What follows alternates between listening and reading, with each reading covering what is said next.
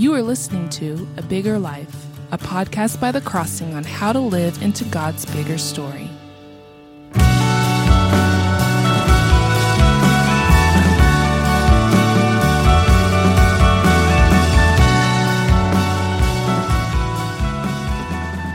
Hi, welcome back to A Bigger Life. Today we're going to look at Psalm 21. It may not be on your hot list of psalms to go to when you're thinking through what's a good psalm to read right now to pray back to God. But I want to maybe challenge your thinking on that. Psalm 21 is a psalm of David, and he's writing it from a perspective as being king. He was king of Israel about 1,100 years before Jesus was born. And it's interesting because when we read these kind of psalms, we have to understand how to read it with the narrative of the entire Bible in mind, the rest of the story in mind, how to read it, how to pray through it, meditate on it with the narrative of the gospel in mind. And I think this is one of those psalms that is a picture of the gospel. It's what will ultimately be true of everyone who is in Christ. This is the way the Bible describes what the restored kingdom, there's that word, will be like when Christ returns. And those in Christ will, as the Bible says many places in the New Testament, will reign with Christ forever. Will have the crown of life is a common phrase that's used in the New Testament about a believer, or have golden crowns on their heads. These are word pictures. These are images to try to bring that metaphor to life in the sense of what is it going to be like for those who have a resurrection when Christ returns, those who are in the kingdom of God when Christ returns to establish his restored earth, and we will have restored bodies. The Bible has all kinds of metaphors to try to describe that. One of the metaphors is that we will be kings and queens. We will reign with Christ. And so the narrative of the Bible opens in Genesis chapter 1, saying in chapter 1, verse 26, when God says, "Let us make human beings in our own image, let them rule over and exercise dominion over all the earth," over God's creation. So this is God's design from the very beginning. It's his blueprint for what it means to be human, is that we are made in his image so that we can reign in his image over his creation. And this was always God's plan, and that plan has never been fulfilled. That sixth day hasn't happened yet because, the man and the woman in the Garden of Eden blew it. They were supposed to spread the kingdom of Eden, the presence of God on earth, the kingdom of God on earth, which was the Garden of Eden. They were supposed to spread that throughout the earth, but instead they wanted to be their own king, wanted to be their own God. And God kicked them out of Eden so that he can, in a sense, come again in the person of Christ and bring Eden back to earth when Christ returns to earth. I'm not trying to get too theological here, except I want you to understand that the narrative of the Bible is that when Christ returns and there's a resurrection of the believer, we are going to return back to that narrative. We're going to go back to Genesis 1, 26 through 28. We're going to go back to the sixth day and exercise dominion over the earth as people fully restored to the image of God in Christ. So Paul talks in Romans 5:17 about the first human brought death, but the second human, talking about Jesus, we shall reign in him again. In other words, we shall reign in life. We're going back to Genesis 1. Paul talks about in 2 Timothy 2:12, when it's a phrase sometimes you see a lot about, if we endure, we will also reign with him. Jesus talks in several places in the book of Revelation. Those who endure will receive the crown of life. Those who endure will reign with him forever, reign on earth forever. Those who endure will sit on his throne. These are all kind of saying the same thing. We will be like kings and queens on the new creation. But it always is tied to the idea of, if we endure, this is what we'll receive. Now, we might think that's a negative, not comforting thing, but I think it really is comforting, because what it shows is that when we are enduring in our faith, we don't feel like we're being rewarded in this life. We're going through something where we're missing out, we're going without because we're trying to be faithful to Christ. And I think the comfort is, it is entirely worth it. We will reign on earth with Christ, and it's going to be far more worth it than we have any idea. And I think that we need to mentally narrate our lives with the gospel narrative of reigning with Christ on earth in the kingdom of God on earth. And that word kingdom is kind of the whole point, right? It's kind of getting back to that reigning forever with Christ. And so this Psalm 21, to get back to Psalm 21, is a psalm reflecting on God's blessing to the king. And I just want to look at the first 6 verses, and then I want to pray through it with us to just kind of pray Scripture back to God. I'll guide you in a time of praying this Scripture back to God so that some people who don't know how can learn how to pray Scripture back to God. I think that's a life-changing skill, life-changing practice. But also sometimes it just helps to have somebody lead us through a passage and guide us in that time of prayer, which is what I want to do. But again, narrating our lives with this verse, this passage. Let's read the passage, talk about it a little bit, and then pray it through. Verse 1, David says, "O Lord," and that's the all caps Yahweh, the I am, "in your strength the king rejoices, and in your salvation how greatly he exalts."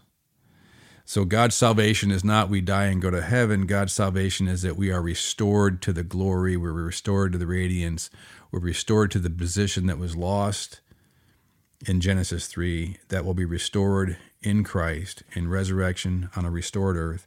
So in that restoration, we who will be kings with Christ, we rejoice. In his salvation, we greatly exalt. Verse 3, "For you meet him, the king," and again, we have to put ourselves, again, I think the best way to do this is what is this psalm being what is true of every believer in Christ. So in a sense, every line could be personalized in the first person.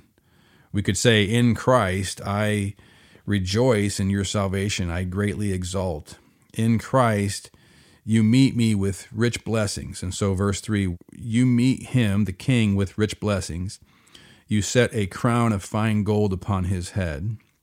He asked life of you, and you gave it to him, length of days forever and ever. His glory is great through your salvation. Splendor and majesty you bestow on him, for you make him most blessed forever. You make him glad with the joy of your presence. Again, if we can personalize this as being something that is true for us in Christ, we ask life of Yahweh. We ask life of the I am, the giver of life, and he gave it to us. Length of days forever and ever. That's kingdom of God kind of language. Your glory is on us, and so that our glory is great through your salvation. Splendor and majesty you bestow on us. This is what the promise of the gospel is. We will have glory and splendor and majesty and life, a crown which symbolizes reigning in Christ. A crown on their heads is what Revelation 4:4 says. The crown of life is what the New Testament says over and over as a picture of what those in Christ will receive when Christ returns in their salvation. You make me most blessed forever. You make me glad with the joy of your presence. These are all descriptions of what salvation is, what salvation will be on a restored earth with restored bodies. And so I think a narrative we have in our head, in Christ, I am a king or a queen, because that's what Christ has come to restore, the full image of God, to reign on the earth. I have wealth, I have confidence, I have dignity, I have joy. I have the power to bless people with my words. And this affects how I see others. It affects how I see my wife. She is a queen that's going to reign in Christ with the dignity and the wealth and the power and the joy and the confidence, the radiance, the glory, the splendor, the majesty, the crown of life, the rich blessings, the gladness and the joy in God's presence, if I see my wife that way, if that's how I narrate who she is now because I see her now as who she will be then, changes how I treat her, changes how whether I get impatient or whether I say something unkind. And I think this is true for all the people in our lives because this is the potential for all the people in our lives in Christ. And I think it's for sure true on how we see our own life, how we see our going through life with the things that discourage us, the things that make us feel worthless, the things that make us discouraged about who we are. If we could narrate who we are based upon who we will be in Christ, reigning with him forever, co-heirs with Christ, the Bible says, this is language used a lot in the New Testament. And it's a language used by Jesus when he says, whoever endures, I will give the crown of life. Whoever endures will reign with him forever. This is language we see in Revelation. Revelation 22, the very last chapter, is talking about the end, and it says that those in Christ, will reign forever. And this is the Bible's description of who we are. And I think this psalm then, even though it may not appear at first, it might just seem like a psalm that's irrelevant to us because it's talking about David and talking about being king. It actually is one of the most relevant psalms to re-narrate our lives. So let me guide you in praying through these 6 verses of Psalm 21. Again, just to kind of teach you how to make a psalm your prayer. And some of you already know how to do that, so I don't mean to be, overly teaching here. But on the other hand, sometimes it just helps to have somebody guide us. So let me do that with you now. Oh Lord, Yahweh, the name you told the Hebrews to call you. It was the Hebrew verb he is. You told Moses, here's to tell the Israelites the I am has sent you. Tell them I am has sent you. You are I am. You are existence itself. You are the source of all existence. You are the giver of all life. Nothing exists that doesn't come from you. We come from you because you willed us to exist. And you are present, completely 100%, infinitely present with us now without being any less anywhere else because you're infinite. You are the I am. In your strength, we can call ourselves kings because Jesus is the true king who came and who lived the life that Adam and Eve should have lived on our behalf. He died to break through the other side, to destroy death and to rise from the dead with a resurrection so that we would no longer have the sting of death, but we would have a resurrection in Christ and we will return as kings and queens to reign on the earth forever, the scriptures say. We will reign forever with him. So we call ourselves king and queen. We, as king and queen in Christ, we rejoice in your salvation. We rejoice because you have greatly exalted us. We have no idea what this means except to know that this is what you have always planned for us to reign on the earth, all the way back to the first chapter of the Bible. And Christ came to take that scroll, it says in Revelation 5, to come from the very throne of God and to take that scroll, and that we would be a kingdom of priests and we will reign on the earth in Christ because Christ is the true king. And so we thank you, God, for that salvation. You have restored us, rescued us. We are co-heirs with Christ, in Christ. We are in Christ and therefore reign in him forever. In Christ, you meet us with rich blessings. In Christ, you set a crown of fine gold on our head, a crown of riches, a crown of power, a crown of blessing, a crown of dignity, a crown of confidence, a crown of joy.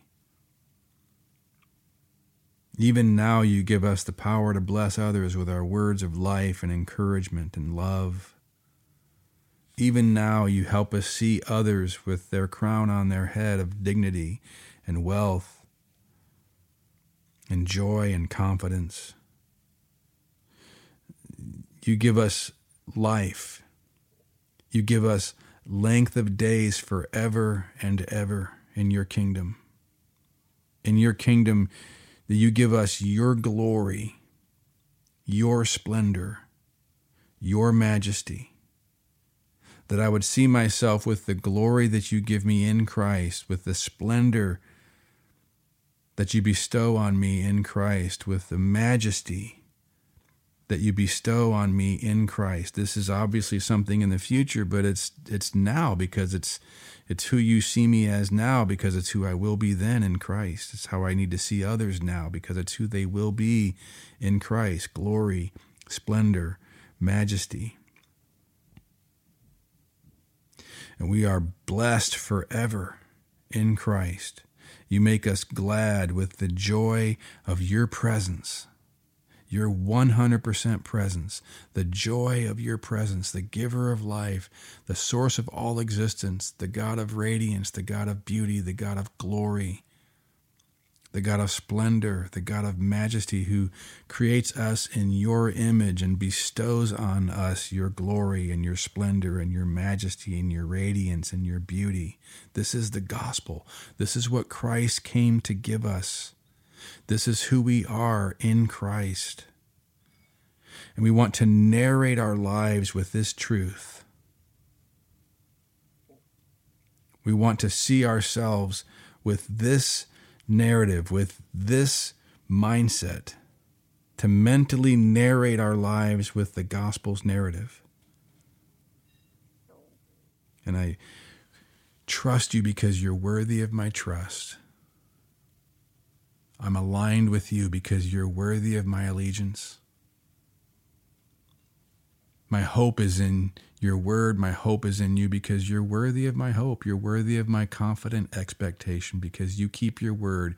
Everything you do is right. You never make a mistake. You are faithful to your promise.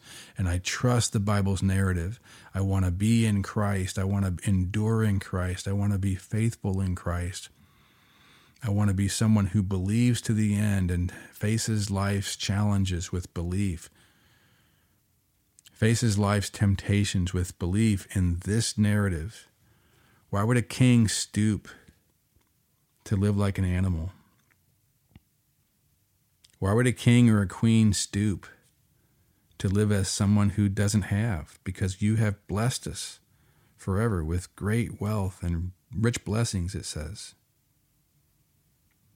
Why would we treat others as if they are not kings and queens in Christ with the wealth and the confidence and the dignity and the joy that comes from being in Christ and the future that will be theirs? If I could see them now as who they will be, as C.S. Lewis says, I would be tempted to worship them, wrongly so, but that would be a temptation because of their glory and their radiance and their splendor and their majesty and their beauty.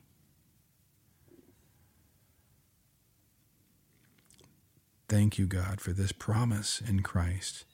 This is reality in Christ. This is the story my life is in. This is the story that defines today for me, defines who I am for me. We pray in Jesus' name. Amen. Thanks for listening to A Bigger Life, a podcast of The Crossing, a church in Columbia, Missouri. If you enjoyed this episode, please subscribe and give it a rating so people can find this content more easily, or consider texting it to a friend or posting it on social media. Thanks for listening.